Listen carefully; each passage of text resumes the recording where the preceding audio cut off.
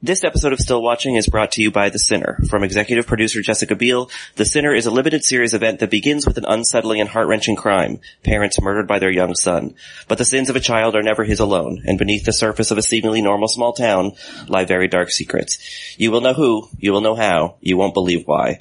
Bill Pullman, Carrie Coon, and Tracy Letts star. The Sinner airs Wednesdays at 10/9 Central on USA Network.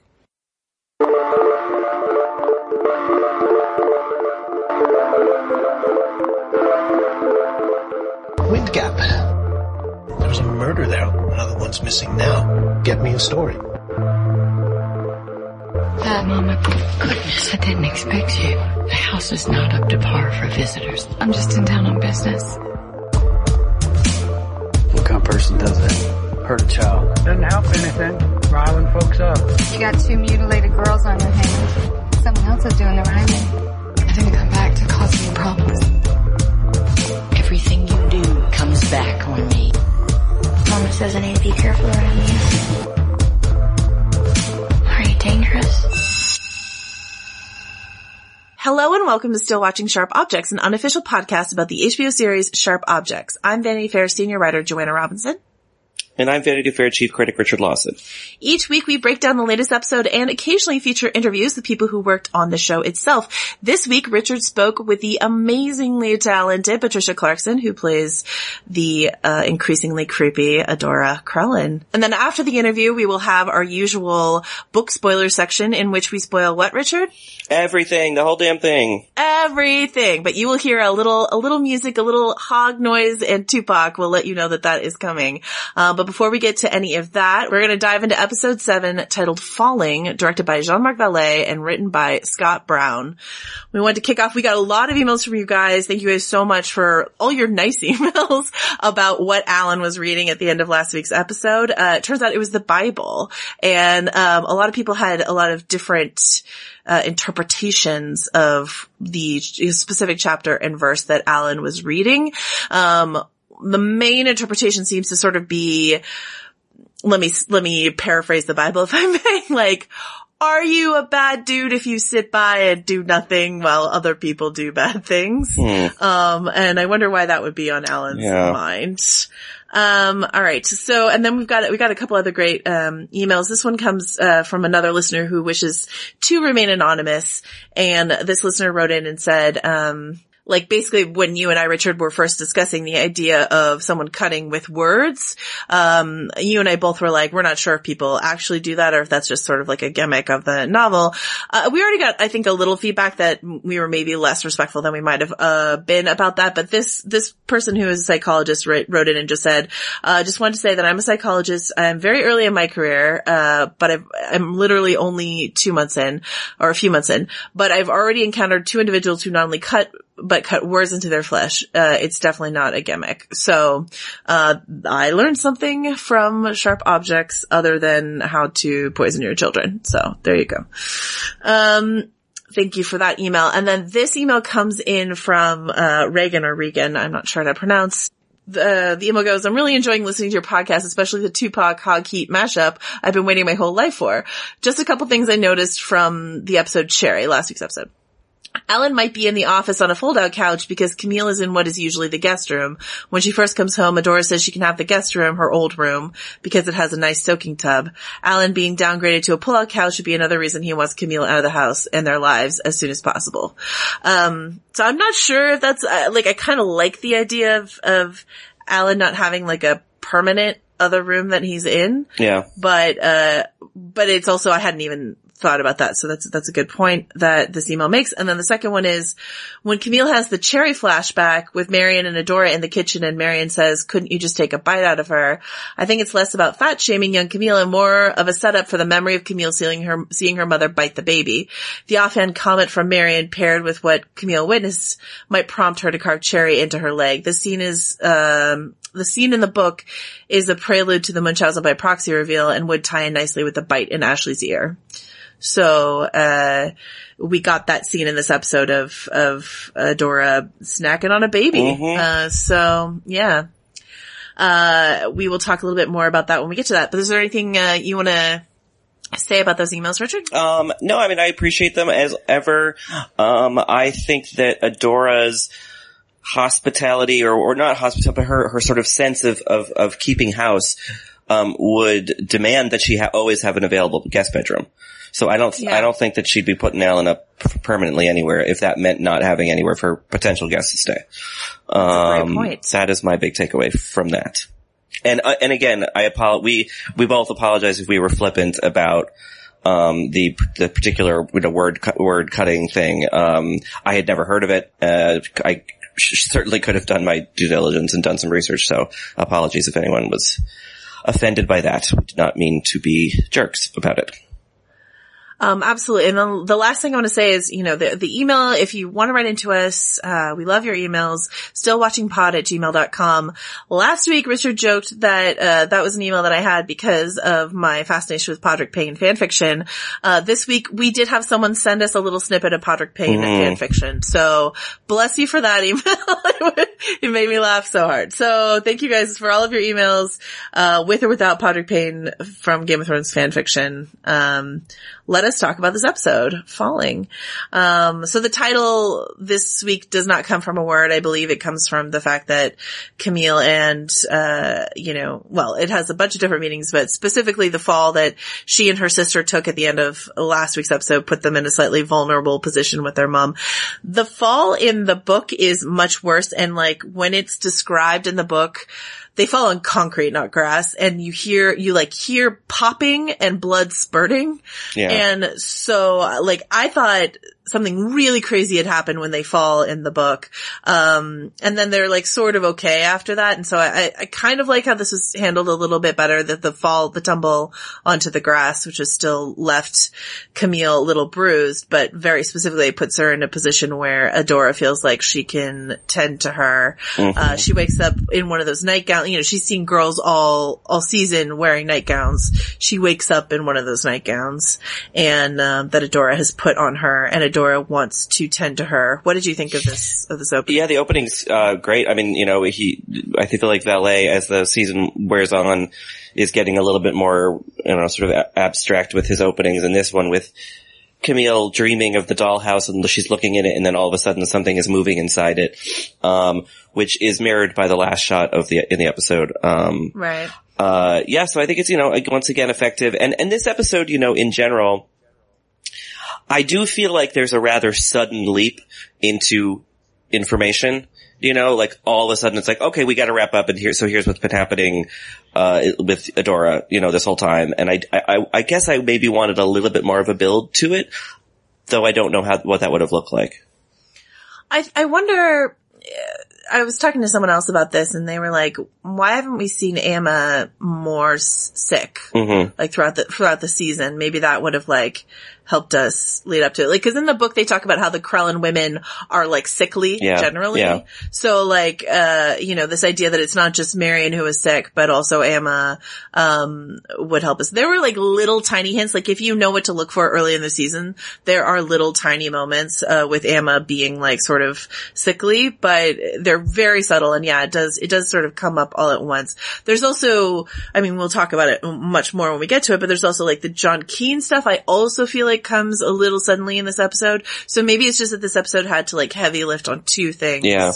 And from my view, almost entirely successfully lands it, but would have been helped with a little bit more bleed through in earlier episodes, if that makes sense. No, I agree. Yeah. The part where, Adora grabs Camille's ankle, was so upsetting to me. Mm-hmm. Cause it could look like an accident, but it doesn't seem like an accident. It just seems like she intentionally wrenched that ankle, and the way in which Amy Adams played the pain was just it was really good. And the flashback, I don't know, I'm really curious for people who don't know this reveal is coming. I'm curious, how much dread that flashback shot of Adora holding down a young Camille, would bring up. Yeah. So Unfortunately though, Richard and I knew this was coming, so we get, the whole episode to watch Adora, I don't know, mix her potions, but, we get another classic Jackie Kaftan moment, beautiful pink number as she sort of, puts the screws to Vickery outside of a drugstore. I loved this exchange, as I love every single Jackie exchange. It's funny. There's some just clever writing there where, he's going to buy cigarettes and she's like, and she says to him, are you refueling for the day? And he sees her buying basically Bloody Mary mix or whatever. And he's like, I see you're doing the same. And she says, no, it just helps get the fuel down easier. Just this kind of funny banter that is not like, I don't think necessary for understanding the world of the show, but just kind of adds more color to it. And both Matt Craven and Elizabeth Perkins are great at it. So why not have it?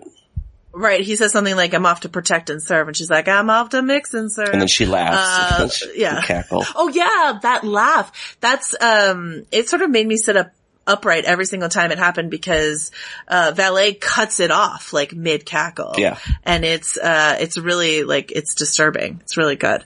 And then we have Camille looking in on Emma, and Emma says she gave you the blue, which should be like another hint that like, they're so well versed in Adora's, medicine that they can just call it the blue.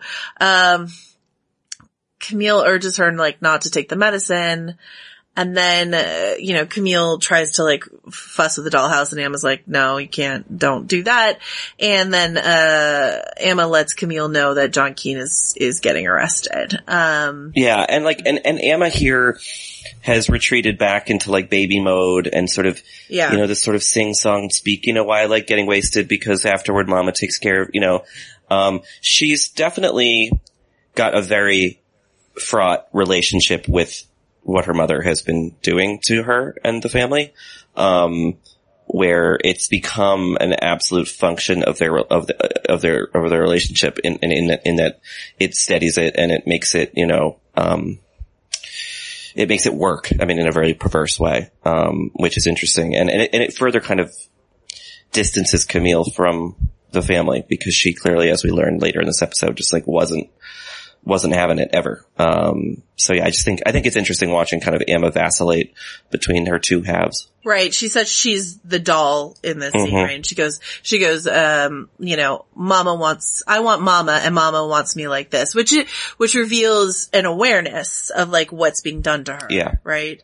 Unlike Marion, I would suspect Marion had no idea, cause she was much younger, but Emma as an older, smart, canny young woman knows what she's doing and she's willingly participating in it or, has been sort of brainwashed into doing it. And so, and Camille telling her to stand up for herself. So that happens. And then, Dick is investigating further, in a, like, slightly less creepy way because he is on, like, seems like Jackie gave him enough information in that bar scene that we didn't quite see, but Jackie sort of pointed him in the right direction and he went to this methadone clinic to find this nurse who would have some information about, what happened. And I'm just gonna jump forward a little bit and finish that section out. And he talks to this nurse and, she has this chart on Marion that she like sort of was holding on to that she got him fired for interrogating, and then he finds out from those records that it was Jackie who was continually requesting information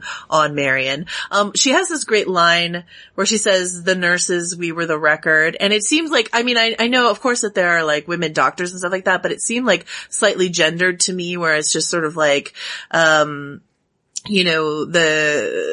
men, the people in power, like they are corrupt and stuff like that. And the women, the nurses, that's obviously gendering two professions, which are definitely mixed, but like, we were the watchers, we are the record keepers. I really liked that. Yeah. And the Nurse Beverly is played by Christine Rose, who people will know from Heroes, and various other things. And she's great in these scenes. I think that there's, and just this kind of idea of, a network of people who sort of tacitly knew something was happening, and sort of kept an eye on it, but felt sort of powerless to actually intervene.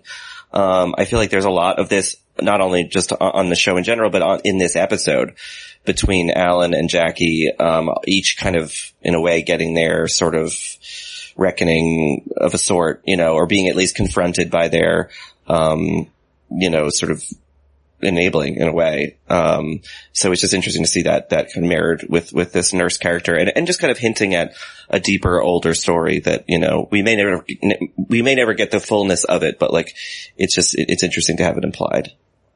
And it's funny because Christine Rose is an actress that I'm usually used to seeing play like, I don't know, like stately, powerful women, like rich, influential women. And so to see her in this role, she's so good in this, like, it's a small part, but she's so good in it. And like, the way that they've given her, like, in the waiting room of the methadone clinic, you see these people who are just like, terribly worse for wear. And with Nurse Beverly, like if you know what Christine Rose looks like in other roles, you're just like, she's slightly sunken. She's slightly like, you could see maybe she is, partaking of the methadone like Vickery says or not, who knows, but like that, just how low she's been brought by even trying to cross Adora in any way. So. Yeah. Yeah, it's a great scene. And so then let's hop back a little to, another favorite of the Still Watching crew, which is Ashley Wheeler.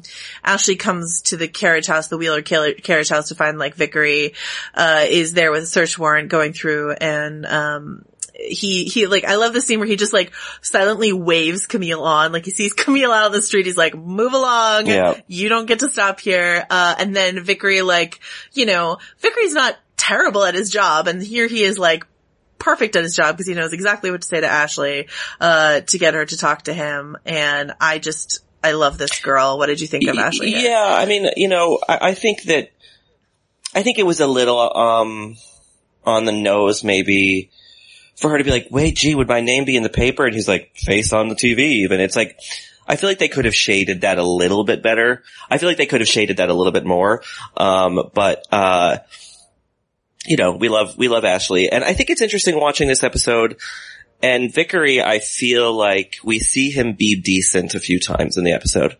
Or at least, like you said, good at his job, in terms of this scene. And then later on, at the motel where he sort of respects Camille's privacy in a way. I feel like he's getting, if not redemption, because he's not perfect, but like, I don't know. I feel like we're seeing a little more humanity from him.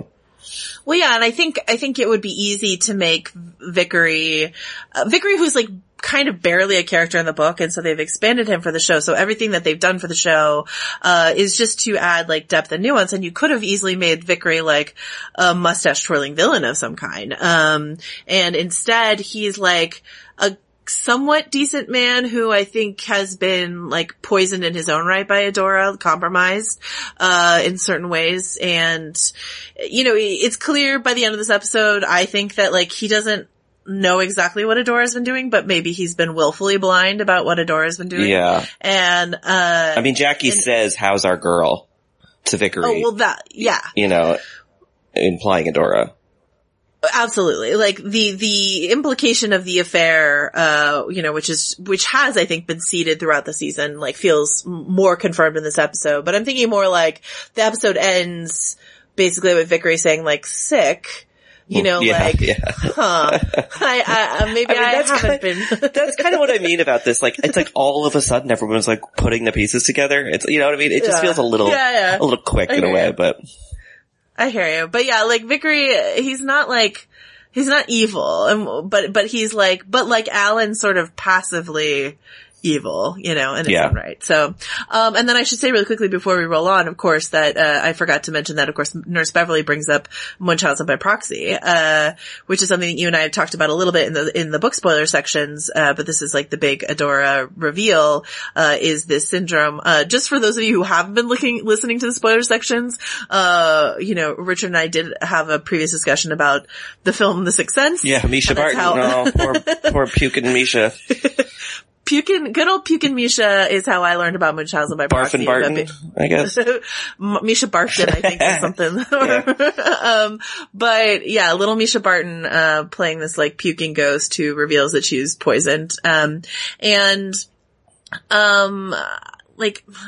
know. I think it's a very interesting, syndrome to include in this story that is so much about like women, because I could be wrong, but I think that Munchausen by proxy is usually like enacted by mothers or stepmothers or caretakers. Women are usually doing this. And so it is like a specifically female, perversion on this idea of nurturing and mothering and stuff like that. And Gillian Flynn gets some criticism for the women in her books, you know, people call her sort of anti-feminist and various, because she writes these things that do sort of pervert, you know, an idea, I guess, of women and women's roles in the world and in community. And, you know, it's probably not for me to say either way, but I think that it's interesting watching her either reading a book or seeing an adaptation of one of her books, like,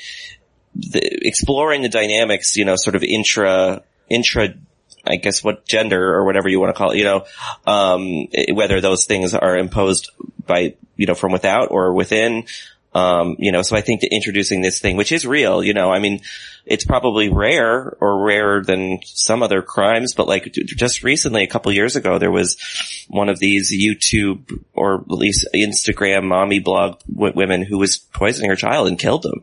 And, you know, was doing it for a sense of attention and various other things. And, anyway, so I think it's a fascinating, thing to introduce, even if it's been done a little hastily. Yeah, HBO did a documentary called Mommy, Dead, and Dearest or something like that. Mommy, Dearest, and Dead, something like that. Cause it's a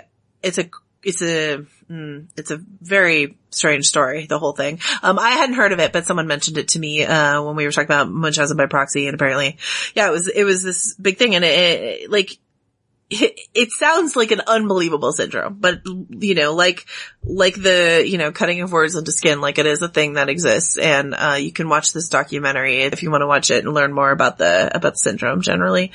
And so when we get this reveal from Nurse Beverly, sorry, they don't give her a last name, so I'm just calling her Nurse Beverly. Then we cut to seeing, Adora and Amma play this scenario out where Amma tries to follow Camille's advice and refuse the medicine. And Adora is just like, oh, you don't, you know, like, and she's like, maybe I just need a grilled cheese. And Adora's like, oh no, you don't need me. You don't need anything. Like, you don't need this dollhouse. You're a grown up now. She tries to take the dollhouse and she's like, and, pay for your own way and do all of this. You don't need me at all. And then Amma relents and gets in bed and takes the medicine. Is this when she's talking about like, when am I going to have kids or something like that? And Adora keeps saying like, that's years from now. That's that same scene, right? No, that's a little later. Oh, is that later? Adora takes her cell phone and stuff like that. Oh, right. Okay. Yeah. Okay. But we'll get to that then. We'll get there. This episode of Still Watching is brought to you by USA Network's limited series, The Sinner. Listen to the end of this episode for the second installment of Still Watching The Sinner, in which Emma Stefanski and Matt Singer discuss the second and third episodes of the new season. New episodes of Still Watching The Sinner can be found as bonus content at the end of Still Watching Sharp Objects, as well as the next season of Still Watching. Then we get Camille, like going into her bar looking for John. I missed this the first time, that the bartender, her old classmate or whatever, calls it a Beantown bar. And I didn't realize the first time what that meant, but we are finally getting not actual characters, but more glimpses of the Mexicans they keep talking about, in the show. They all drink at a different bar, 20 clicks away. It's a nicer bar, I think. I like it so much more. It's like, it's like in a little house. Yeah. Yeah, I really like it. Before we get there, there's one quick diner scene with Dick and Vickery where Dick is basically trying to like get Vickery to acknowledge what's going on with Adora or, you know, that these medical files are worth looking at. And Vickery's like, you're barking up the wrong tree. You're here to investigate this. We got Ashley to turn on John Keane. We found out about the blood stain, under the bed or whatever. And, you know, we're gonna get him, basically, and we're looking for him. Do you want to come help us arrest him? You know, and Dick is justifiably frustrated that Vickery won't listen to him about this other thing. So, with Vickery, like, just smearing Beverly. I love this. Like, just how casually he's just sort of like, oh, the woman who got fired and now is addicted to methadone, that woman who's just completely not credible. And I'm like, that's what they want you to think, Vickery. And he really likes doing that, you know. Yes. Like, he undermines women a lot by sort of, making them seem crazy or, you know, messed up in some way. Yeah, oh yeah, he says this thing, he's like, something about the women here climb over anyone to get their name in print. God forbid you be ordinary. It was just like poor Jocelyn. Yeah. Isn't that his wife's name? Vickery. Yeah, Jocelyn. Yeah. Ugh. Anyway, Vickery. So then we have this like montage of Camille driving around town looking for John. She gets to this, much cuter bar in a house, flexes her minimal Spanish by ordering dos bourbons, por favor, and sitting down with him. This is it's a long scene. It's an incredible scene, I think. Yeah. I think that you had mentioned before, that you really liked this actor Taylor John Smith as John Keene. I gotta say, I wasn't like fully feeling it until this episode. And then I was like, oh, there it is. Oh, he's really good. He's so good in this. He reminded me of Patrick Wilson in this scene, who is someone in this house. We respect Patrick Wilson. Like, I love Patrick Wilson. Absolutely. So that was just like, that's a high compliment. Baby Patrick Wilson. So good. Cause he's like drunk, but he's smiling, and the smile is so unsettling and crying sort of at the same time. And this just back and forth, their connection is something that I buy. But it is, once again, something I wish I had seen a little bit more of in earlier episodes. Yeah, like I feel like a lot of the stuff in this episode would feel a little more earned if there had just been like literally one beat before in a previous episode, like one scene. If we'd had one more scene of John sort of and Camille, you know, forming some kind of bond. If we'd had one more scene implying something Adora was up to, you know? That said, you know, this interesting sort of fatalism that John, has kind of embraced because he figures, what the hell, like, they think I did it, my sister's dead anyway, like, what does anything matter? Like, is very well articulated by, Taylor John Smith, and Amy Adams is such a good scene partner, you know, when he finally does say, like, I didn't kill my sister, and she just says this kind of like sad, I know, I just think it's a really well done scene, and a scene where, you know, this show is a lot of swirling and, you know, looping and jumping in and out of things, and this is just, there are two people sitting and talking for a while. It's a kind of a nice change of pace. There's little notes of humor, like he's like, would our sisters have been friends? And she's like, hell no, you know, and stuff like that. Like it's really well balanced. You make a good point that there's no like trickery involved in this. It's just straight great acting. I should note, like, a lot of our listeners have emailed to point out that in the first scene where Camille is, like, with Detective Dick, I thought we talked about this in the episode, but enough people have emailed us that maybe we forgot to. When he's like jerking her off in the woods or whatever, that she does have a flash of John Keene's face. So like at least we have like that split second of a flash to know that she found him sexually attractive. But still that like deeper connection, this personal connection, I feel like is something we could have seen in an Ashley scene. Like even if he said something that like went over Ashley's head, but Camille got, or something like that, you know what I mean, would have been helpful. Yeah. And he says this thing to her where he says he's already dead and she's dead too. And then he says, prove you're not dead, Camille. And once again, I'm curious. We were talking last week during the party episode about this like dread I had reading the book and even watching the episode of like, oh God, what like terrible bad decision is Camille about to make? Like, is she gonna fuck her sister? What's happening? All this sort of stuff. And I'm curious if people not knowing that, you know, John and Camille have sex in the book, like if they're like, I'm sorry, what are you doing with this teenager? Mm-hmm. Like what's happening, Camille? What terrible bad decision are you about to make? My memory of the book, and forgive me, I did not have a chance to reread this section, but my memory of the book is that Camille is a little drunker when she does this in the book. You know, we've seen Amy Adams as Camille play quite a bit drunker throughout the season. She doesn't seem that drunk in this scene. I can't tell if that's better. That it might be better that she's soberer.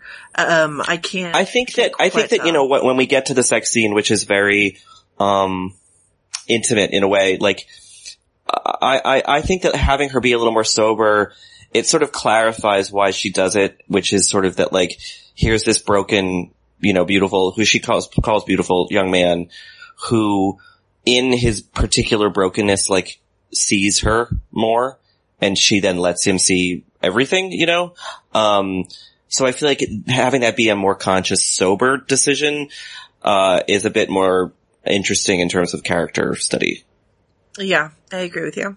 So let's hop through the things we have between, this and that sex scene, which is, Dick going to the, like, main hospital to get a file on Emma, which is even thicker than Marion's file. Kelsey and Jodes sort of skating through the deserted town, trying to go see Emma. This is great. I mean, just the sight of Kelsey and Jodes skating without Emma, the two skaters, it looks like the town is empty, and then this, like, the trio is missing his third also. Yeah. It just looks wrong, It's really good. Adora turns the girl away. One of them calls Adora a bitch, and then we get Emma sort of on her secret phone, and this is the scene you were talking about where Adora comes in and Emma hops back in bed to play the invalid for her. Right. And Adora says this thing about, where Emma's asking her about when she has her own kids, and Adora's like, oh, that's years, it's so far away. And it's like, well, I mean, she's a teenager. She's gonna presumably leave the house in just a few years. Like, I think this kind of wishful thinking that Adora has about, like, time and, like, the permanence of children. I guess the only way to preserve a child forever is to kill them. And so, right. So they never get older. Which is, maybe the intention or maybe just the byproduct of, or the sort of what happens from this. I don't know. But, anyway, I thought it was a really creepy scene. Yeah, Marion is forever the vulnerable child that Adora wants, for all time. And yeah, this idea, and that's a danger for Emma. I think Emma knows that. Mm-hmm. Like, it's dangerous for her to grow up. It's dangerous for her to think about having children because Adora needs her to be her little girl. So, and Adora takes Emma's secret phone because Camille busted Emma on her secret phone. Mm-hmm. She needs it for when she's sick, Camille. Come on. Man. All right. And then, then we have the sex scene between Camille and John, and, like, I think it's, like, perfect, except for, this is my too on the nose criticism, which is, like, when she says, "You're reading me," and it's like, it's good, but it just seems too much like I feel like she didn't have to say it. I got it. He was reading yes. it. Do you know what I mean? Yeah, totally. So, yeah. But I love this. I think the consent here is very clear, cause, like, while he's urging her and saying it'll be okay and stuff like that, like, it's clear that she's consenting. And then just this idea, something that I was thinking about is, like, I'm not sure if we know if this version of Camille, I think there's some, information in the book, but if this show version of Camille has ever had loving consensual sex. If she started cutting, like, when she was a teen, sort of shortly around the time that she got sort of sexually assaulted by these football players, has she ever had consensual loving sex that involves like skin to skin, and, like, the possibilities that she hasn't. And so when like, forgive my sort of Podrick Payne fan fiction, level of vocabulary here, but, like, when he enters her, like, it's almost like a loss of virginity moment is sort of like how it's played. You know what I mean? It's like a gasp of, like, pain, but also. You mean when he sheathes his sword in her womanhood? You nailed it, bud. Yeah. Yeah. So, I would 1,000% read some Richard Lawson fan fiction, by the way. But, yeah, so, I really liked the scene. What did you think? Yeah, it's good. They're both good in it. I feel like sometimes in movies, TV, whatever, when, like, two characters have sex, like, during a fraught moment, you're kind of like, is that really what they'd want to do right now? Like, sometimes it just feels like they're just putting it in to have a sex scene. This, I totally got why they were doing it. Yeah. Because for him, it was maybe a last hurrah if he thought he was going to go kill himself or it was going to be, hauled off to jail.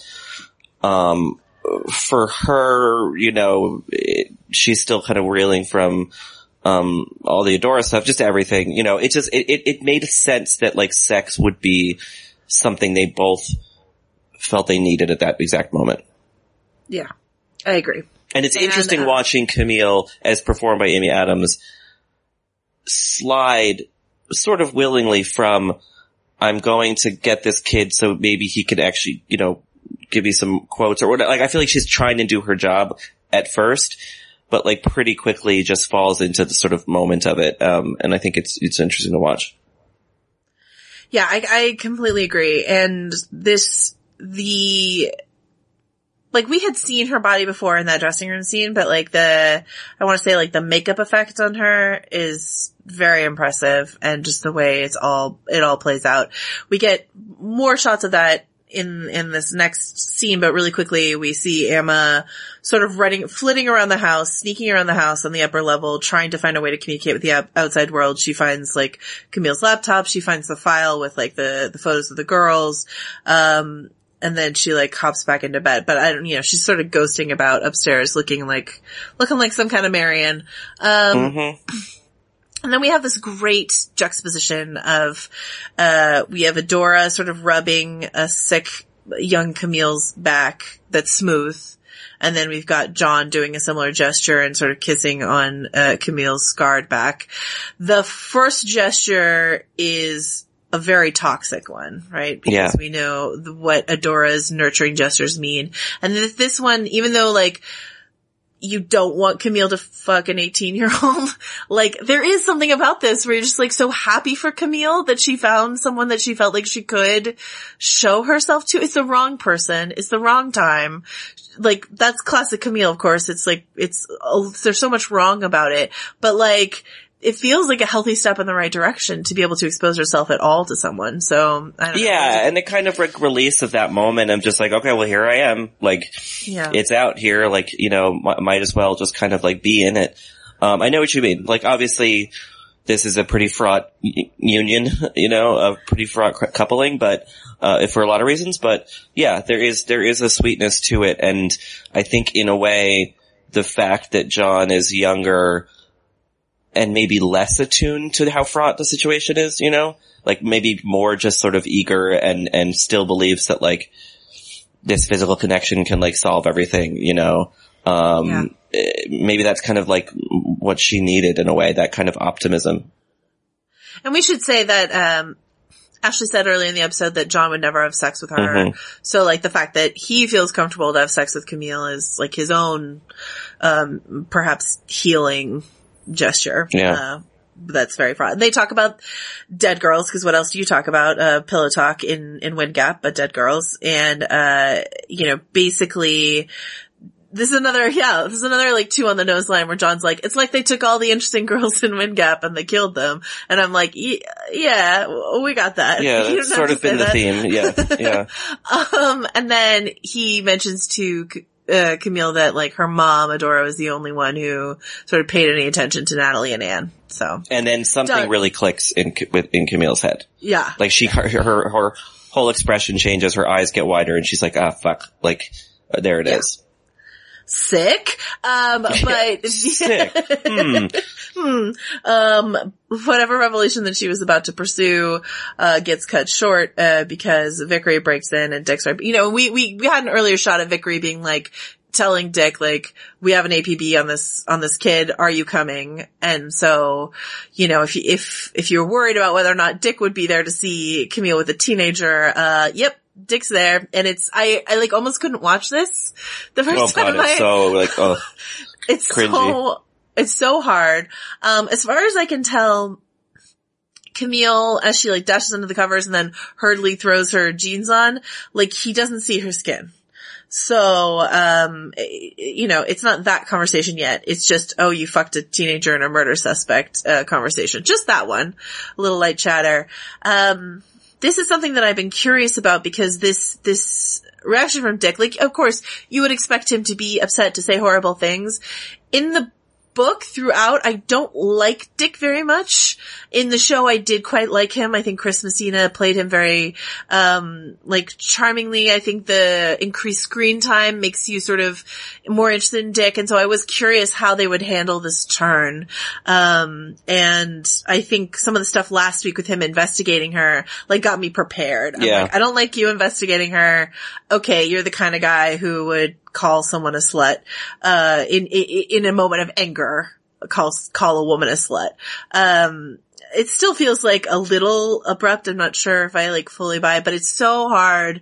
Her like trying to please him by like trying to like go down on it. It's just like, it's rough to watch. Yeah, it's really rough to watch. And also because like, it's that kind of like, I'm not mad, I'm disappointed sort of thing. Like, because obviously he feels personally jilted by her sleeping with somebody else, but it's also like this kind of like, oh, Camille, come on with him. He's 18 years old. He's grieving. He's a murder suspect. Like, what the fuck are you doing? Right. And that sort of thing of just like, if you're in a messy state in your life and someone just kind of like calls you out on it, it just feels so bad. It's just an awful kind of confirmation of everything you already know about yourself, and just to be seen that way, it's just, yeah. So I think it's a really well acted scene. I agree that maybe the slut part is a little bit sudden in a way in terms of his character, but like, he's lashing out, he's surprised. Not to excuse anyone for using that word, but like, I don't know. I think it works well enough in the scene. Yeah. So they all leave. John's been arrested. He says he's 18, so Camille's not like in trouble for statutory rape. He gets arrested. Vickery says to leave her. It's interesting. You say that as sort of like a compassion. I saw it as like deference to Adora. Like Adora would not want Camille caught up in all of this. So could definitely be that too. It may be a little bit of both. And then we see like Dick watching Camille come out of the hotel or motel, and she gets in her car, and he has, for all that he has called her a slut, he left the file in her car, and he did that after. So like he called her a slut, but then he walked out and he put the file in her car. Yeah. So there's still like something, compassionate in him for that. So, cause it doesn't feel like an act of aggression. It feels like an act of like, you should know this. Oh yeah. He's like cluing her in, Yeah. Because everyone had the same epiphany at once in the same episode about what's been going on. Sick. Jackie? So Camille sees Jackie's name on all the things. She has this great flashback, that I think Elizabeth Perkins talked to you about. I've been like waiting for this. She's like, there's a great scene where Patty and I are dancing, and I'm like, oh, I can't wait for the Adora Jackie dance party. And it's brief, but it's everything I could have wanted. Oh my god, the high kick killed me. I did like a little like circle back 10 seconds thing like 4 times because I was just like, what? It's so good. I want like an hour of that. Yeah, it's great. And so, and we see like this affection, this touch from Jackie as she's like, and maybe it is intentionally or not supposed to relate to like us seeing, Emma sort of dancing with Adora to Tupac, and then Camille doing the same thing with Gayla, and here she's doing it with Jackie. Like she's had these few bits of affection and support in her life, but it's never been from her mother. Something I talked to Patricia Clarkson about, Patty, is the dancing. I forgot to mention the high kick specifically, but she said that like she has a dancing past. I guess Jean-Marc Vallée has a dancing past. And so that was kind of a conversation about how much Adora would be seen dancing in the show. It was definitely considered. It was like, it was a purposeful thing. Can I tell you my one Patricia Clarkson story? Patty, you mean? Patty, your friend Patty. Mm-hmm. I did an event like years and years and years ago. I used to work in San Francisco at this thing called City Arts and Lectures, where we would have like actors and authors come speak, and Patricia Clarkson, we did like a spotlight for her, and I was talking to her backstage, and she was talking about like the pressure of the theater, cause it's like this beautiful old theater in San Francisco, and then it was just gonna be like her out on the stage. She's like, the pressure of just her out on the stage, and she's like, I don't know what I should do. Should I do a little shuffle ball change? And then she like did a little like soft shoe for me, and I was like, oh, Patty Clarkson's amazing, doing tap dancing for me. But she's incredible. I'm so glad you guys talked to her. I can't wait to listen to that.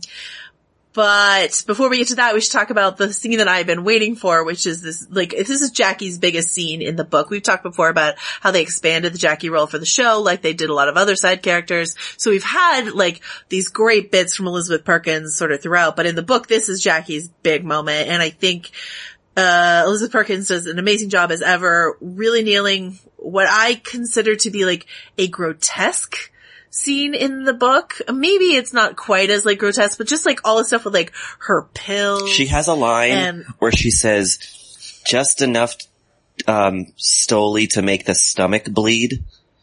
Ugh.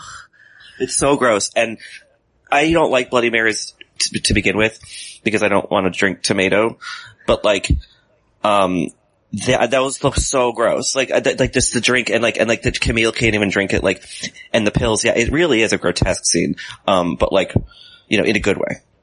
Yeah, in a great way. Yeah. Jackie says, you look like pure blue ribbon shit. I know that look. I own that look. Great Jackie line.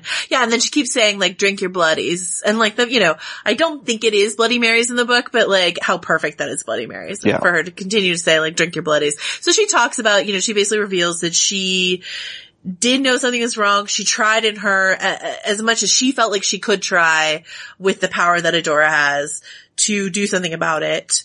But like, I would agree with Camille that it wasn't enough. She talks about this notion of just sort of like giving yourself over to it. Isn't it just easier to swallow the medicine? And that's what Marion did, and that's what Emma often does, and Camille never would, because she's more of a Natalie and Anne, rather than something else. And she says this thing to Camille where she says, oh, these Bloody Marys aren't very good, but every time I tell you to take a sip, you do. And she's like, but you didn't do it for, but so she's saying that Camille has still been conditioned by Adora, but like, again, recognizing that defiant streak in her, and also almost saying it's a bad thing. I don't know. It's a curious scene, and I think it puts an interesting bent on Jackie's character, who we kind of have seen as this sort of, maybe a little underhanded, but mostly supportive energy for Camille. And here, she's more, I don't know, she seems a little bit more like, she seems angry at her. Angry and defensive, certainly, like when Camille basically says, you didn't do enough, you did nothing, and she's like, I did what I could, and she storms out as Jackie's like yelling at her. To circle back really quickly to that sound cue we had early in the episode of the cackle that's abruptly cut off, like it's just sort of like, the grotesquerie around Jackie, which is just, Elizabeth Perkins, who's like a completely lovely and not grotesque person, plays like pitch perfectly. So it's just great. And then we get like some tour de force shit from Amy Adams, where she's calling the Curry household, talking to Eileen, talking to Curry, and can like barely speak. She's like so upset. This acting, do you ever do? I have often in my life, like, tried to talk while sobbing, and, Amy just, like, nails it in this. It's perfect. And she can't get it out, but she says, it's my mama, like, it's my mom, my mom's doing it, she's doing it again. And I can understand from Curry's point of view why that just sounds like a crazy thing for Camille to say, Yeah. And he's like, just come home. No, it's not your mom, probably. Come home. This is all getting too much for you. I think also in terms of sudden realizations, like, Curry all of a sudden being like, I think maybe this trip was a mistake. It's like, yeah, dude, like, it's been a mistake from the get-go. She told you as much. Well, I think that Eileen the whole season has been like, I think this is a mistake. And he's like, it's okay. It'll be okay. And then he's like, yeah, no, I fucked up. Yeah, clearly this is not good. Yeah. So Camille says this thing where like she's doing it again, and I like, what does she say exactly? She says she's doing it again, and I need to take care of it. Which that maybe sounds to Curry or to anyone like, I'm gonna go kill my mom. Oh, yeah, I hadn't thought about that. Then we get Adora sort of, tending to Emma. Emma's getting sicker and sicker. She's vomiting. She looks terrible. Awful. Like the sweaty makeup that they put on Eliza Scanlon is amazing. Mm-hmm. And then Camille remembers her mother taking a little bite out of a baby, which is like, I don't think we get them too much in like modern fairy tales. You don't get too many stories about witches eating babies, but it used to be like such a common thing. And like, if you read like the old versions of old fairy tales, I mean, obviously like Hansel and Gretel, but like there's a lot of other stories about like witches eating babies as part of their like thing. Yeah. And, so this idea, we talked earlier in the season about this idea of like witches, and like in this episode, obviously we see Adora and her like potions, and this little nip that she takes out of a baby, is, straight out of the book. It's really disturbing. What did you? Yeah, Yeah, and doesn't Alan say in one episode, like, looming over this house like a witch or something? I guess maybe he's talking about Adora's mom. He was talking about Joya, her mom. Yeah, right, yeah. But so that concept has been around, and I was thinking of the movie The Witch from like 2015 or something. Oh yeah. Where a baby is stolen into the woods. Yeah, it's all creepy. And I think that despite the fact that I've been complaining about like, the suddenness of this, the sick aspect of the episode, I do like this whole kind of crazy crescendo here at the end, with this crazy scene with Jackie leading right to Camille in this state of frenzy, right into Emma being, throwing up, like, and then right into the end of the episode with this Everly Brothers song. Like, it's just like a really great swell of stuff, leading us into the finale episode. Yeah, and it's really interesting. So we get like a quick Kelsey and Jodes, we get Vickery going sick, and then, we get this Alan moment. And it's so interesting that the episode has time for this Alan moment, but like, as we said before, like you can't have an Adora without an Alan, without an accomplice, a passive accomplice. So he puts his headphones on to like, while his daughter is puking her guts out upstairs, puts the headphones on, retreats into his world, and remembers, like, first you see like young Emma, who we've not seen much of, but you see young Emma and him remembering, and then like Emma now, but in her like sort of baby doll persona, and them sort of dancing to this Everly Brothers song, as you mentioned, which is called Down in the Willow Garden. They sort of act out the lyrics, so I poisoned that dear little girl on the banks below, and it's really like cute and dramatic, like Henry Czerny as Alan like puts his hand up to his forehead, and it's like, and it's so creepy because it is, counterbalanced, but like that they have this moment for Alan and his conflict and his like, I love my daughter, but I need to keep quiet in order to preserve my relationship with my wife. Like it's very upsetting. And then as you mentioned earlier, we get the bookend of, Camille thinking about the dollhouse and then looking at the house itself and seeing her mother moving around, smoothing out like old Marian dresses on the bed and stuff like that. So. Yeah. And then the final shot is, on the second level of the home, is two paintings next to each other. The song is playing and the little girl in one of the paintings moves. Like she raises her arm or something. I didn't notice that. Yeah. That's so creepy. I had to watch it like 4 times to see it, but like, yeah, the girl in the painting, it's really small, kind of mirroring the whatever Camille saw in her dream moving through the dollhouse. And I think it's just like another bit of the kind of ghostly stuff that's going on in this, that Valet has really added to the text, that's not in the book. Oh, that's so creepy. And then we also get, I forgot to mention, we also get, Emma in this flower crown looking crazy and sick. So, here we go. So I would call it, a bit of a cliffhanger that we leave this penultimate episode on. Let us go listen to your conversation with Patricia Clarkson.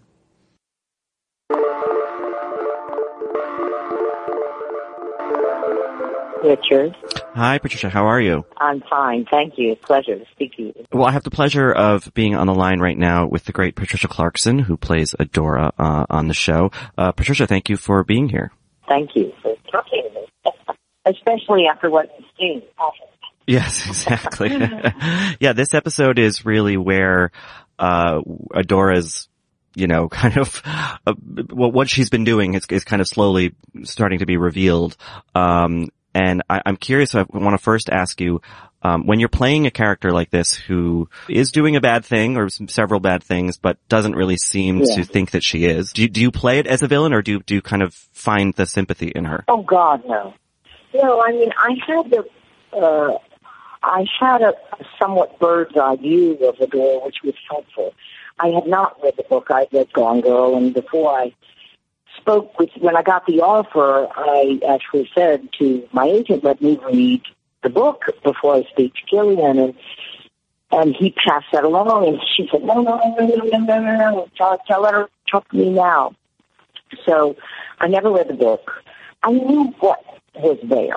I knew, but I had a sort of perched position with Adora, which was maybe perfect for me. I came at her with, I know this sounds odd, but with as much love, light, compassion, understanding, beauty. These were all the things I thought Adora thought of herself. And I tried to maintain that, even as you move into the deep illness she suffers from, which is what's apparent coming forth in the latter episodes.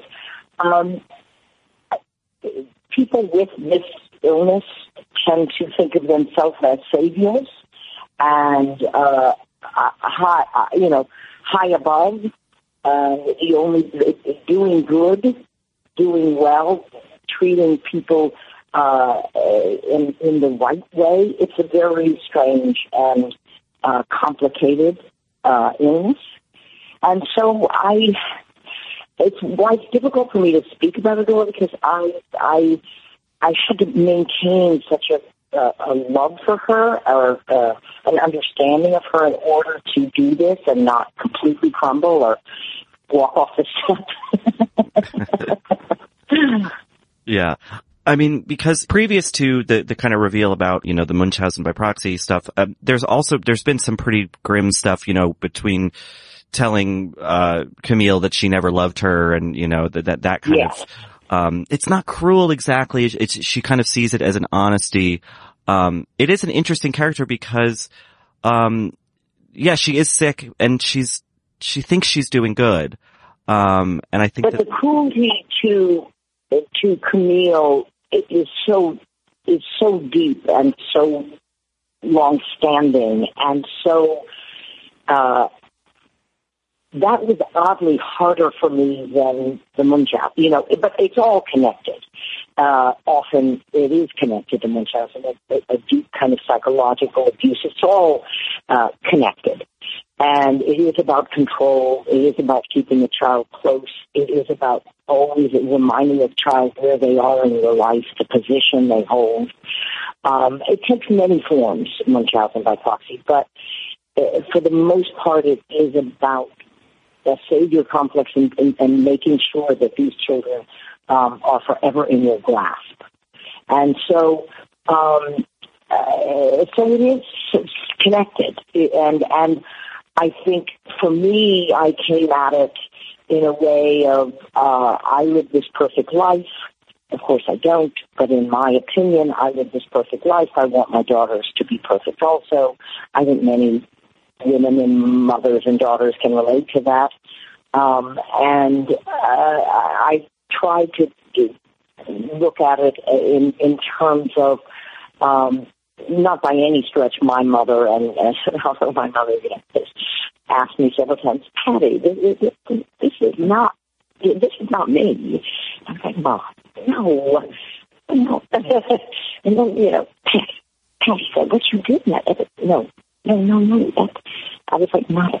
So, but it is a universality of this relationship that on the surface of mother-daughter fraughtness, perfection, all of that. Of course, it's much deeper and darker and really, really, really screwed up and fraught and life-threatening, Yeah. So there is a brutality, a cruelty. It might sound like a silly question, but is playing that fun? Or did it kind of force you to go into like a dark, headspace or, because, we talked to Elizabeth Perkins for the show and she has such a kind of fun, silly character, but you're doing something different. And I'm just curious, like, what that is, on set, day to day. I wouldn't, sometimes it was fun, like the dancing, and I loved dancing around, and that was Mark's idea, and I danced when I was younger, and it was fun, and he was a dancer when he was younger, and we kind of came up with this idea of Adora kind of dancing through the house, and having to wear these great ballroom shoes, and so there was moments of fun, but often what it was at this point in my career, I've done so many things, and it was most challenging, one of the most challenging parts I've had in a long time.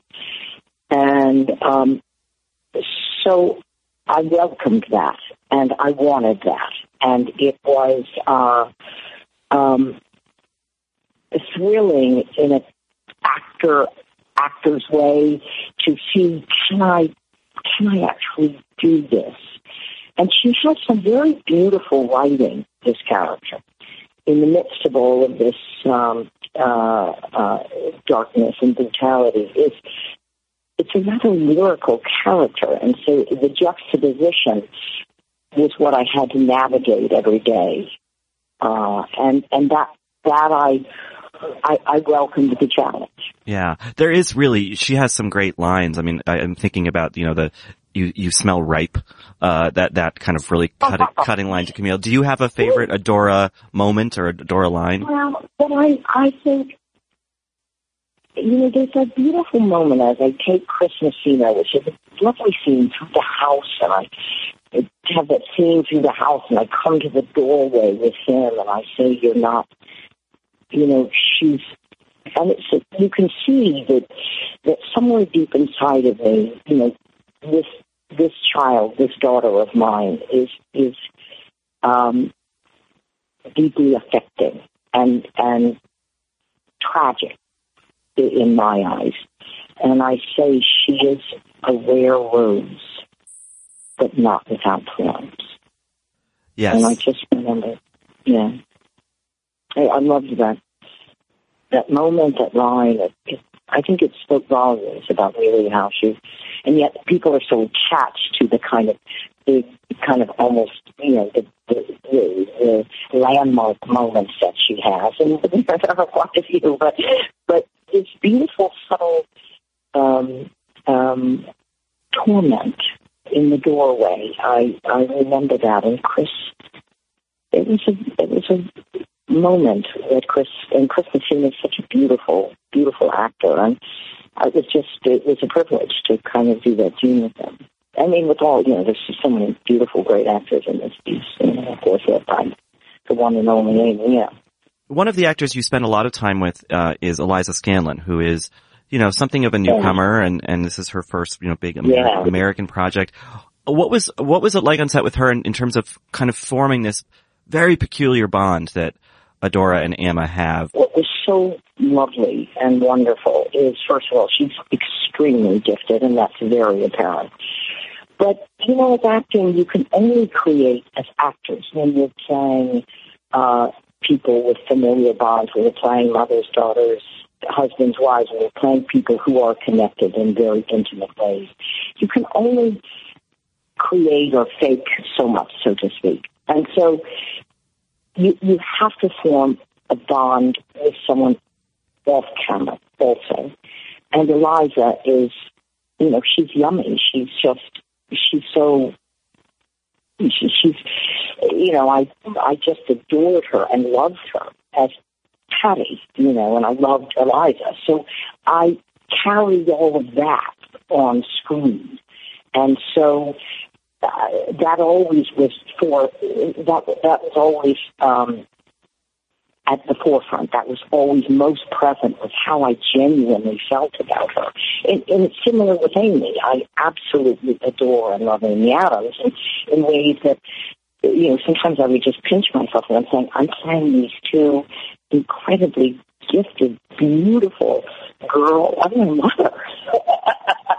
And it would lift me for a brief second, and then I'd have to do something bad, but for a brief moment. So that's what I felt with Eliza is I got to know her mother, who is divine, of course, and wonderful, and her sister, who's gorgeous, like she is. She has a twin sister, and so I felt very, I felt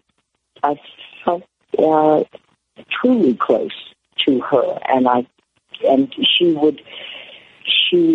has a quiet, beautiful, emotional quality. She has a beautiful command of language and her space and character. So it was a treat, an asset to work with her.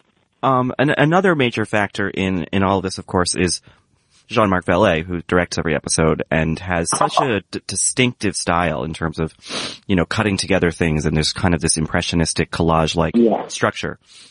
What is that like to film? Because obviously you're filming linearly, like it's sort of, because you have to shoot these individual things, even if they're just going to be in the episode for a second.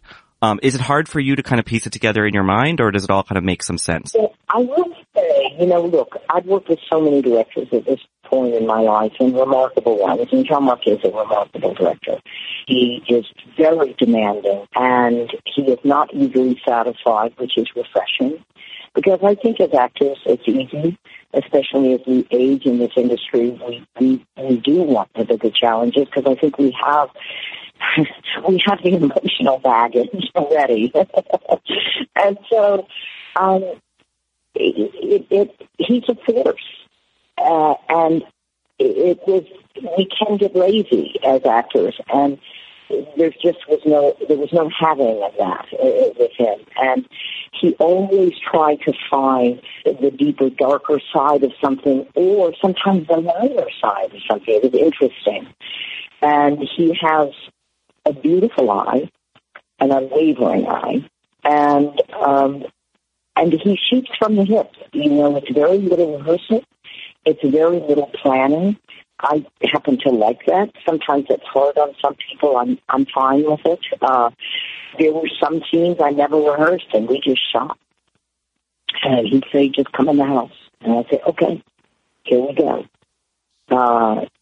Improv about this for a second." "Okay, sure." And then go on up the stair. "Okay." And we did very little rehearsal, and I think that was advantageous at times, because it was so, these are rather surprising and shocking and very damaged people, and sometimes what would spring forth was unplanned, and there was no intellectualizing in this. Yeah. I'm curious, you've done a lot of film, some television, theater, but, obviously TV is having its sort of moment, its second golden age, whatever you want to call it. And these wonderful projects like Sharp Objects are becoming available to actors. Mm-hmm. Is this a medium that you, shooting 8 hours of something with the same director? Is this the ideal kind of form, for you as an actor, or how do you find that kind of television to film ratio?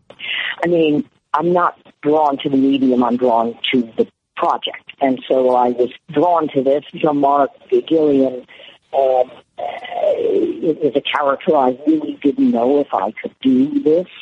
Can I do this? And I like the unknown, the sheer terror I had at times, which was good for me in many ways as an actress. At 58, when women are the center of big projects, we're winning. We're playing. It's always good when whether we are playing really lovely heroic characters and solving the ills of the world, or if we're playing really fractured, damaged people. It's still it's always good when the more projects we get to lead, and especially now. It's always a good thing. And so, and that's what also brilliant is. It was written by women, led by women, had a male director, but, 3 women at the lead. It was led with a female voice, so to speak. And, that's always advantageous. And so, I always, I have a movie coming out that's going to Toronto that is written by a woman, directed by a woman. We have a big platform screening in Toronto, and so and I'm the lead of this film, and that's always, of course, I'm drawn to those projects, Yeah, and Sharp Objects really is, there are so many kind of intra-woman debate kind of happening, and all this talk of all the times that Camille is asked, if she has any kids, and all, this kind of cultural pressure from Wind Gap. I know you're from New Orleans, from the South, and, we've had some debate on this podcast about, is Missouri the South? And, many listeners have been like, well, yes, and here's why, and here's the context. Was there anything from your own upbringing, or, obviously not, like you said, you're not playing your mother, but did you draw from your own Southern heritage, to kind of better?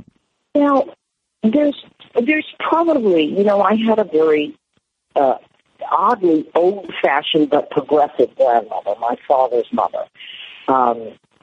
She was a brilliant intellectual, but very kind of old school, but very progressive. She was maybe this odd mixture of that generation, and so and just an extraordinary woman. But there is maybe the rough parts of Adora probably have a touch of my father's, my grandmother, my Gina, and because there is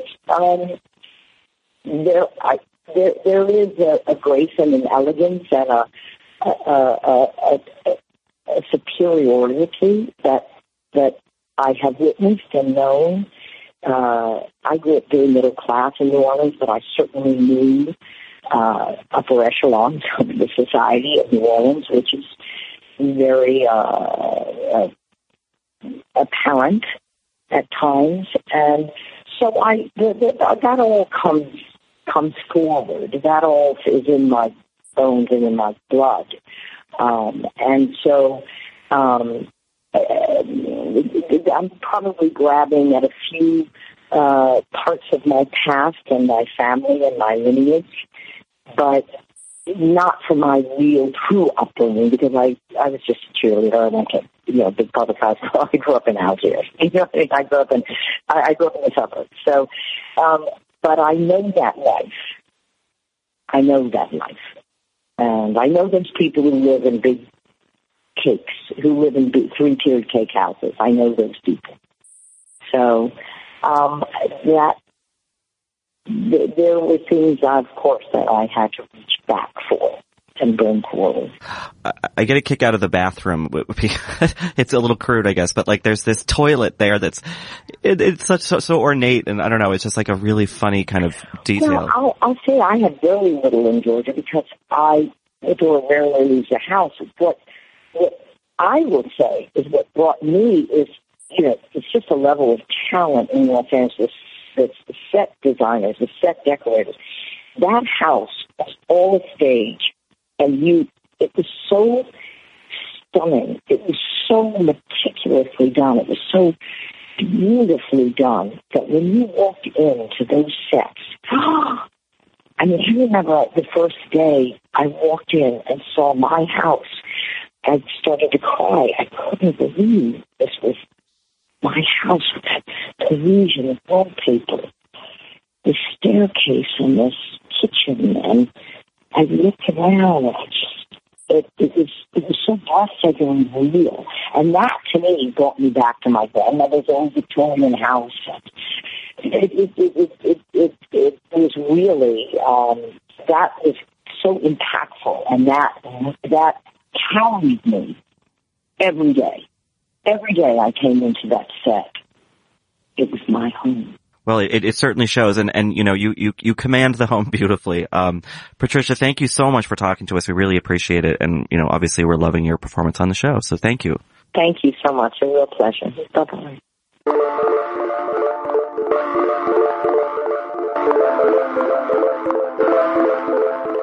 All right, so that was our second to last interview with the lovely Patricia Clarkson.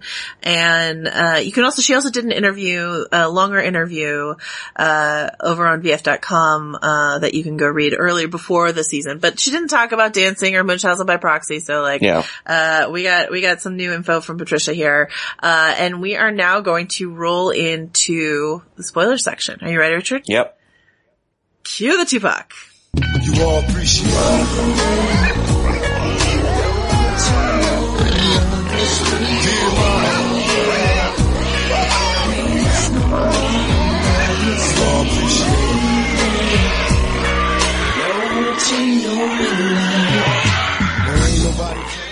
All right, so a few things that I want to mention. I didn't figure this out actually until a couple times through, but I was like, oh, I finally understand why the blood is in the carriage house. Which is because once again, spoiler section, we spoil everything. Emma's the killer, but Kelsey and Jodes helped her. Right. And since Kelsey is Ashley's sister, like, they had access to the carriage house, and maybe that was like a quiet place where they could, like, I don't know, yank the teeth out of a little girl. Or maybe, like, store the body when it was missing. You know what I mean? Like, maybe the body was just in there the whole, it was just terrible. So anyway, that's the blood thing. In the book, when Dick finds Camille there, he does see her scars, and he, like, really recoils from them. I'm guessing we're gonna get that in the finale, that they're gonna save that for later. And then obviously, like, why Emma, Kelsey, and Joes are so interested in John getting arrested. Like, if John gets arrested, then they're in the clear. So, yeah, they, like, go to the house to tell Emma, like, hey, good news. Yeah, good news. And then Emma is, like, desperate for connection to the outside world because she wants to, like, know, like, did he get arrested? Is it happening? You know, like, all of that sort of going on. Which they've been kind of launching a kind of campaign against him by screaming baby killer at him at parties and whatnot. So, like, this is all part of their plan, and it's working. And it's true. The frame job has been on from the start. The dollhouse, you mentioned the way it bookends the episode, but, the dollhouse is so important to the finale reveal. Or I imagine it's important to the book. The fact that Emma has the teeth of all the little girls, like, in, Adora's room. And so, the way in which the dollhouse is used in this episode and throughout is sort of like how we talked about how the floor has been used throughout.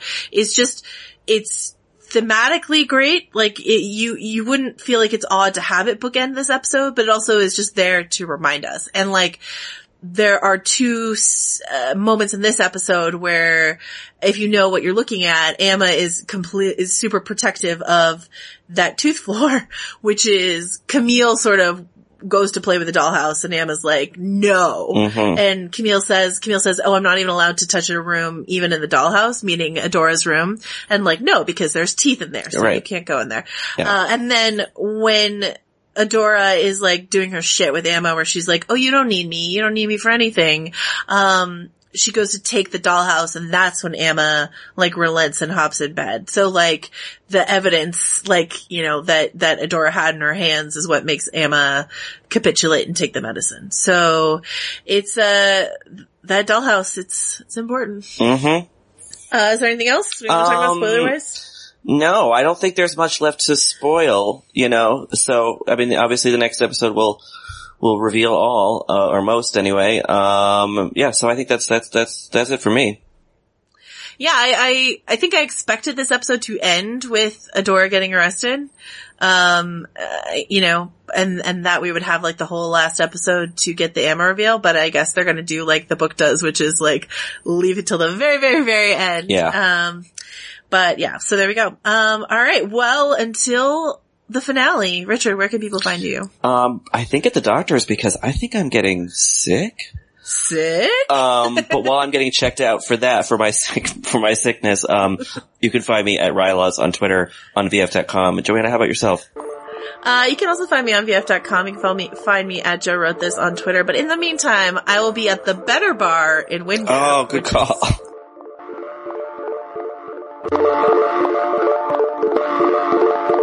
It looks like they were poisoned. There's no reason Julian would do something like this. He's a 13-year-old boy. What did you do to your parents? They died. He's so far beyond anything you can understand. It wasn't supposed to hurt. Something might have happened to him.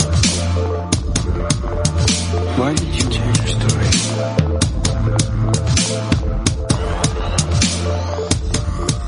Hello and welcome to Still Watching The Sinner, brought to you by USA Network. I'm Emma Stefanski, the weekend editor of Vanity Fair. And I'm Matt Singer, the editor of ScreenCrush.com. We're here today to talk about part 2 and part 3 of the second season of The Sinner, which airs on USA on Wednesdays at 10 p.m. Eastern. These 2 episodes have a lot of information in them, a lot of stuff to cover, and it gets really weird from here, pretty much. But the thing about the second season is that Bill Pullman's character, Detective Harry Ambrose, is the sort of narrative through line coming from the first season. He's the kind of main guy of the second season. and we have this mysterious crime committed by a young child against two people who we originally thought were his parents, but who ended up being something completely different. In part 2, what's going on is Detective Harry Ambrose is trying to figure out why Julian poisoned these two people. And we just learned at the very end of part 1 that this lady named Vera, who's Carrie Coon's character, is Julian's mother. And she comes to get him. And she's trying to prove that she's his mom in family court, but she can't do it. So Julian's living in this foster group home. But first, she talks to him, and he's a lot less forthcoming to Ambrose and to the police after she kind of gets him to spend time with her. So they've got a problem, and they think that she might be involved in this somehow. But the big thing that we learn in episode 2 is that there is a cult. There is a cult in this show, and it's called Mosswood, and it seems to take people and make them disappear, strangely. So everyone visits the cult, they try to figure out what's going on, and the episode ends with this shot of one of our heroes in front of this big rock that is somehow has something to do with what's going on. Debating what to call it. The obelisk. The monolith. The monolith. It's this big giant rock. It's pretty weird. And then there's nothing that's not explained. Right. And then in the next episode, there's a whole, I mean, I'm not going to kind of bounce around here, but in terms of like the important parts of episode 3, we have Julian going to jail, like adult jail, not comfy child jail. This really is upsetting. Like very upsetting adult jail. Yeah. It's actually one of the most disturbing parts of any of the episodes to me was just watching this little child in his like prison uniform kind of being marched uncomfortably to his bed surrounded by these much bigger guys. I mean, Julian is so little. He looks like evil Sam Levine to me. That's what I can't get out of my head when I'm watching the show. It's evil Sam Levine. But just imagine how little he is, and to see him in that setting is very horrifying. And of course, his mother is really upset about that as well.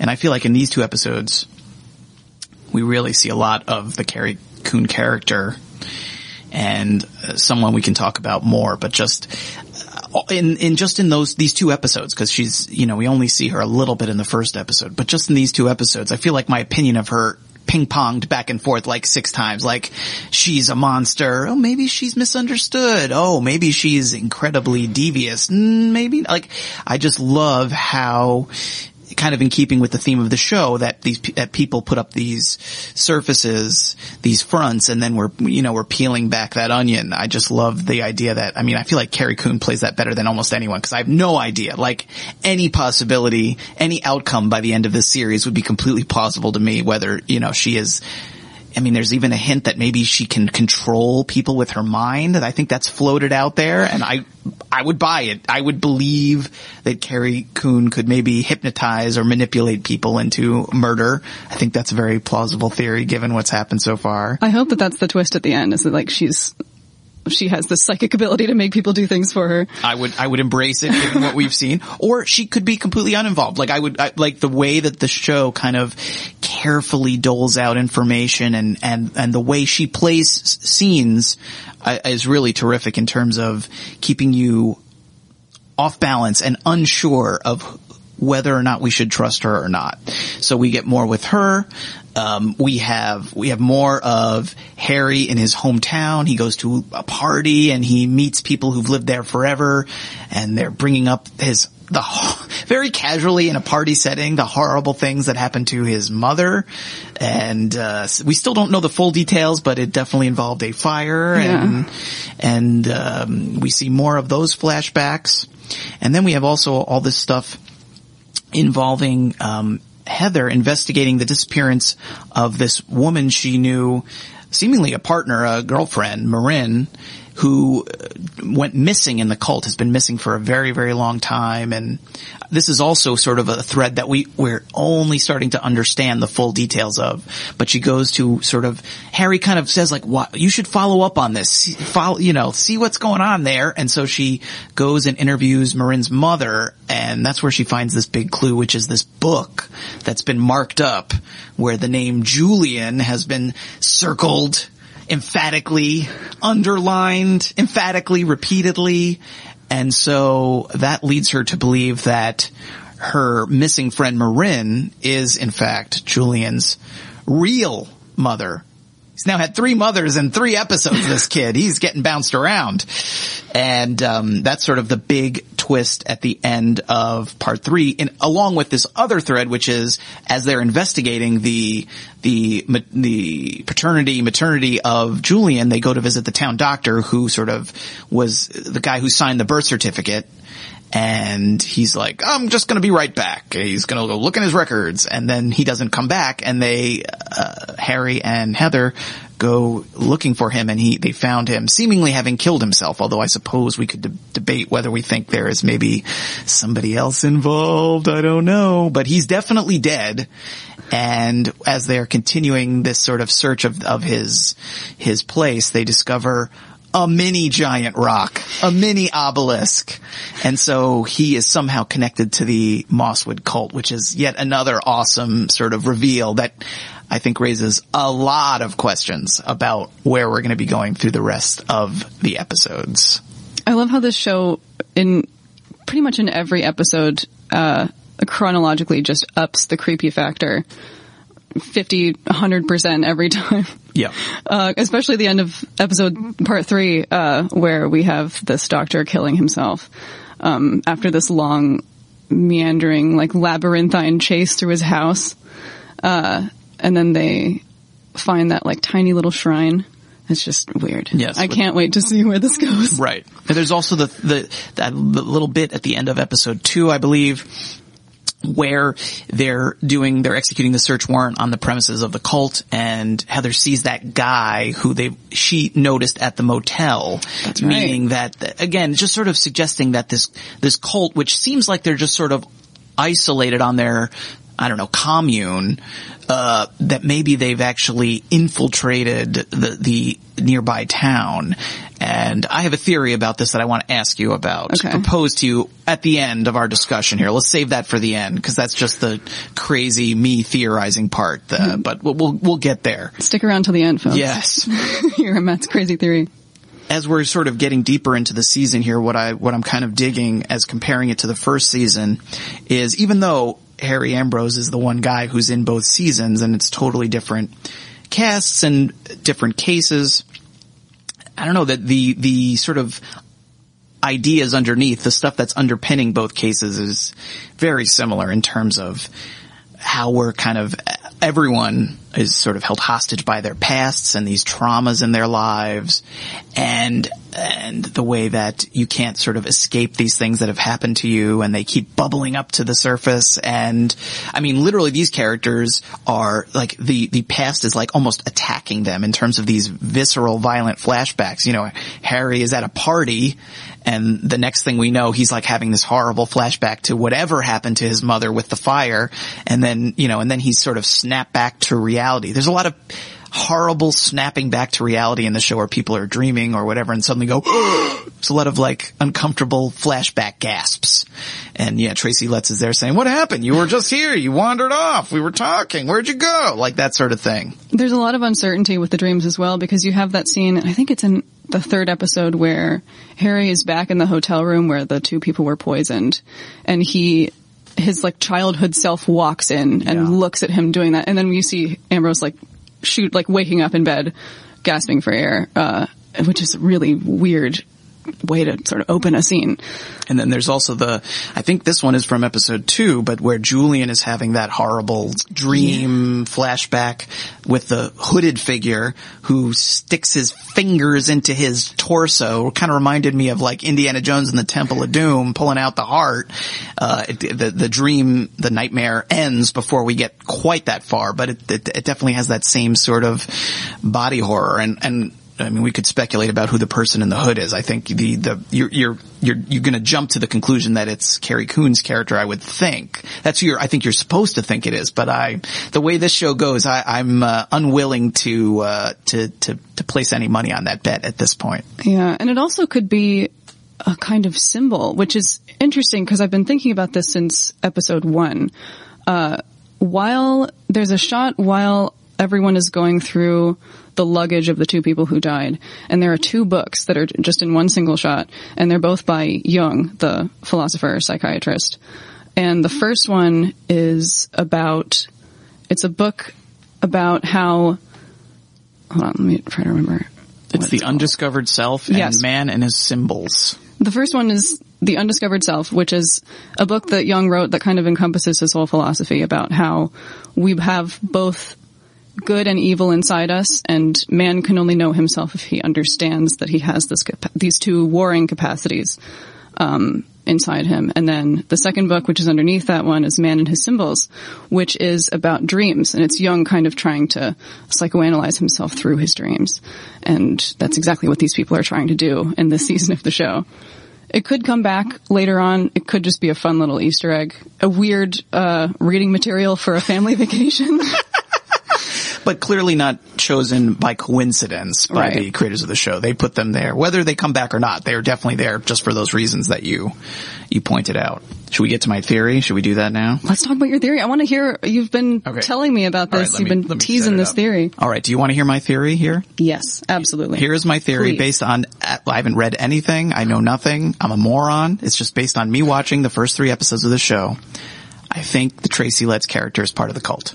Ooh. And would you like to know why? Yes. I have one piece of evidence. Do you know the name of his restaurant in the show? Don't think I noticed. There is a very brief shot of the sign of the restaurant the first time we go there in the very first episode, way before we meet the cult. The cornerstone. Oh my God. The stone. It's a big stone. And so that's why I think that this restaurant somehow is connected to these stone monolith obelisks. And I think we're going to find out that, like all of Tracy Letts' ingratiating behavior. Hey, Harry, come to the party with me. Come fishing with me. He's not being nice. He's being evil. He's being bad. He's being bad. Do you think he's trying to recruit him, or do you think he's just trying to keep an eye on him? I don't know. It could be recruitment. I also think he could just trying to be sabotaging him because when you look at some of those scenes, like the scene at the party, and people just randomly at a party bring up his dead mother or his horribly disfigured mother, whatever happened in that room that we still don't quite know yet. It's a weird thing to bring up at a little cocktail party. I wouldn't do that. So that's why I'm wondering if perhaps everyone in that party is in on it. It's what's that? The Tom Cruise movie. Oh man, Eyes Wide Shut. Eyes Wide Shut. Could be a little Eyes Wide Shut situation, perhaps. But just, I don't know. I could be completely off base. But I'm just wondering if the incredibly nice people in this town are actually a front to, and it would certainly fit in the theme of this show, whether or not I'm right. The idea that these people who present themselves as these incredibly folksy, welcoming, wholesome people are actually part of the evil cult would definitely fit within the ideas in the show. And with cult narratives in general. So It's always the people you don't expect. Totally. I think this could be legit. I think you could be onto something here. I do think that there's more to Tracy Letts' character than we are seeing. Cause he's very one note. He seems very you want to go fishing? You want to go to a party? But they also are telling him all about this case. They're sitting with him in his restaurant, telling him everything that they figured out. He's well positioned. If he is supposed to be kind of a mole there to figure to report back to Mosswood, he is in a prime position to get all this dirt and not arouse suspicion. And you're right. This character is seemingly superfluous in terms of the story. I mean, he's the reason that Heather calls Harry to come back because Harry knows him. But in terms of casting this, Tracy Letts, why do you cast Tracy Letts for this part? Exactly. If not to have him have some juicier scenes down the line. I was thinking while I was watching the episodes before I heard this theory that now has insinuated itself into my mind. I was thinking Tracy Letts seems to have kind of rebranded himself as just playing just really good dads, really nice people. Dad. He tells Ambrose that his daughter's gay, just yeah, she's gay. She's doing great. So yeah, but I like the idea that there's a little bit more to it. That's my theory. Okay. We'll see. I like it. I put it out there. I could be completely wrong and I'll get everyone shaming and laughing at me, but that's the cornerstone. That's my I'm basing a lot on one establishing shot of one restaurant. Well, when we have this stone imagery in all these episodes, I don't think that was a mistake. Well, again, getting back to what you said about those books, you don't just accidentally put Jung books in that luggage. I kind of find it hard to believe you accidentally named the tavern in town the Cornerstone. Yeah, no, I think you could be right. But I will say, I did have a theory about the end of the first season that turned out to be completely wrong. And that's sort of what this show does to you. It makes you think that something's going on, but then it switches everything up at the last that's part of the fun, because it has so many twists. Yeah. That's what I like about this in particular, is that like, I'm very bad at discovering twists. I'm just very much like, I will take what you give me and think that is 100% the truth. And then when the twist happens, I'm like, wow, what a great, I didn't see that coming at all. So episode 3 was good for that too. There was like two big twists. A lot of twists. Love the cliffhangers. The book scene with the Julian underline was just like very, very scary. All right. As we're getting ready for the second half of the season here, what do you want to see happen? I for sure want Marin to come back. And I think she's going to come back. She's got to come back. Yeah. Because they've got to prove some maternity, paternity stuff. They've got to find a way to figure out who Julian is and what's going on with him. And I want Marin to be there when they do figure that out. You think she's going to come back alive and not as a I hope she's alive. I hope she's alive. I hope she's alive so that she can talk to Heather. I would worry she's been drinking tea. With the Jimson lead. That would be my concern. If I have one thing I want to see in the second half of the season, now granted they're a little busy, but the weird sex stuff from the first season with Bill Pullman's character just doesn't feel like a complete experience without it to me. Let's bring that back. Maybe he's too traumatized from like his marriage falling apart. Yeah. Like, I can't do it anymore. I can't do it. And that would be my otherwise I'm really I feel like it's a good season. I feel like the third episode was the best so far. Yeah, I agree. Super interesting, exciting twists. I really don't know where it's going to go from here, but excited to see what happens next. On the line now, we have Carrie Coon, who plays Vera Walker in The Sinner Season 2. Thank you so much, Carrie, for being here. Thank you for having me. What is Vera's deal? Like, why is she so into all these ideas of like humanity's capacity for evil and all that? What has happened to her? Well, I think, we get very little backstory initially about Vera. We know she's from East Texas. We know she was in what maybe it's hard to pick up on, but she was in a very corporate job, and then she kind of goes off the grid for 15 years. Mm-hmm. And nobody knows what she was doing.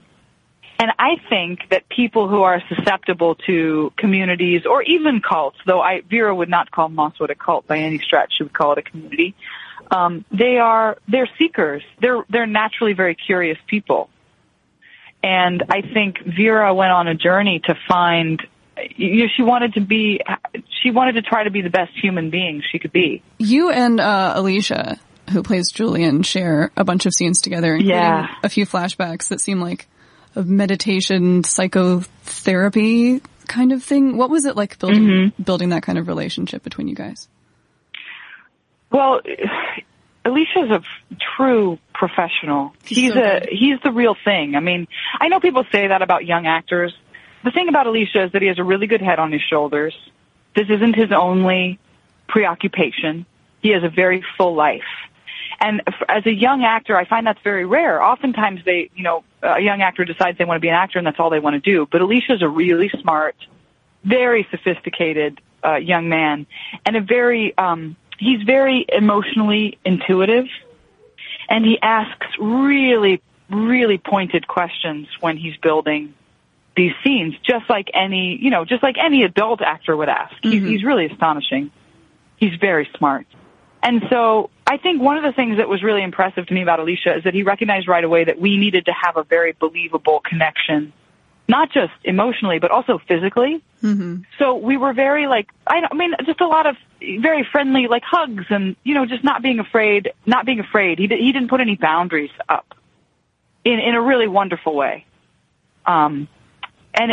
He's so astute. He asks questions of the directors. For example, in the scene that comes up later, he said, this scene, we already shot this scene from my point of view, but now it's being told from another character's point of view. Should I act the scene differently because it's how they're seeing me, not how I see myself? Oh, that's cool. Those are next level questions.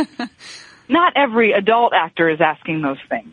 I often have a very intellectual way into a part or scene, and my process has gotten more physical as my career has gone on. But it was really fun because Alicia is very much a partner in all of those conversations when we're talking about the structure of a scene and the emotional arc of the scene, and he's very savvy about why a director is asking him to do something, and he doesn't push back against it. Thank you so much for being here. Thank you. Take care.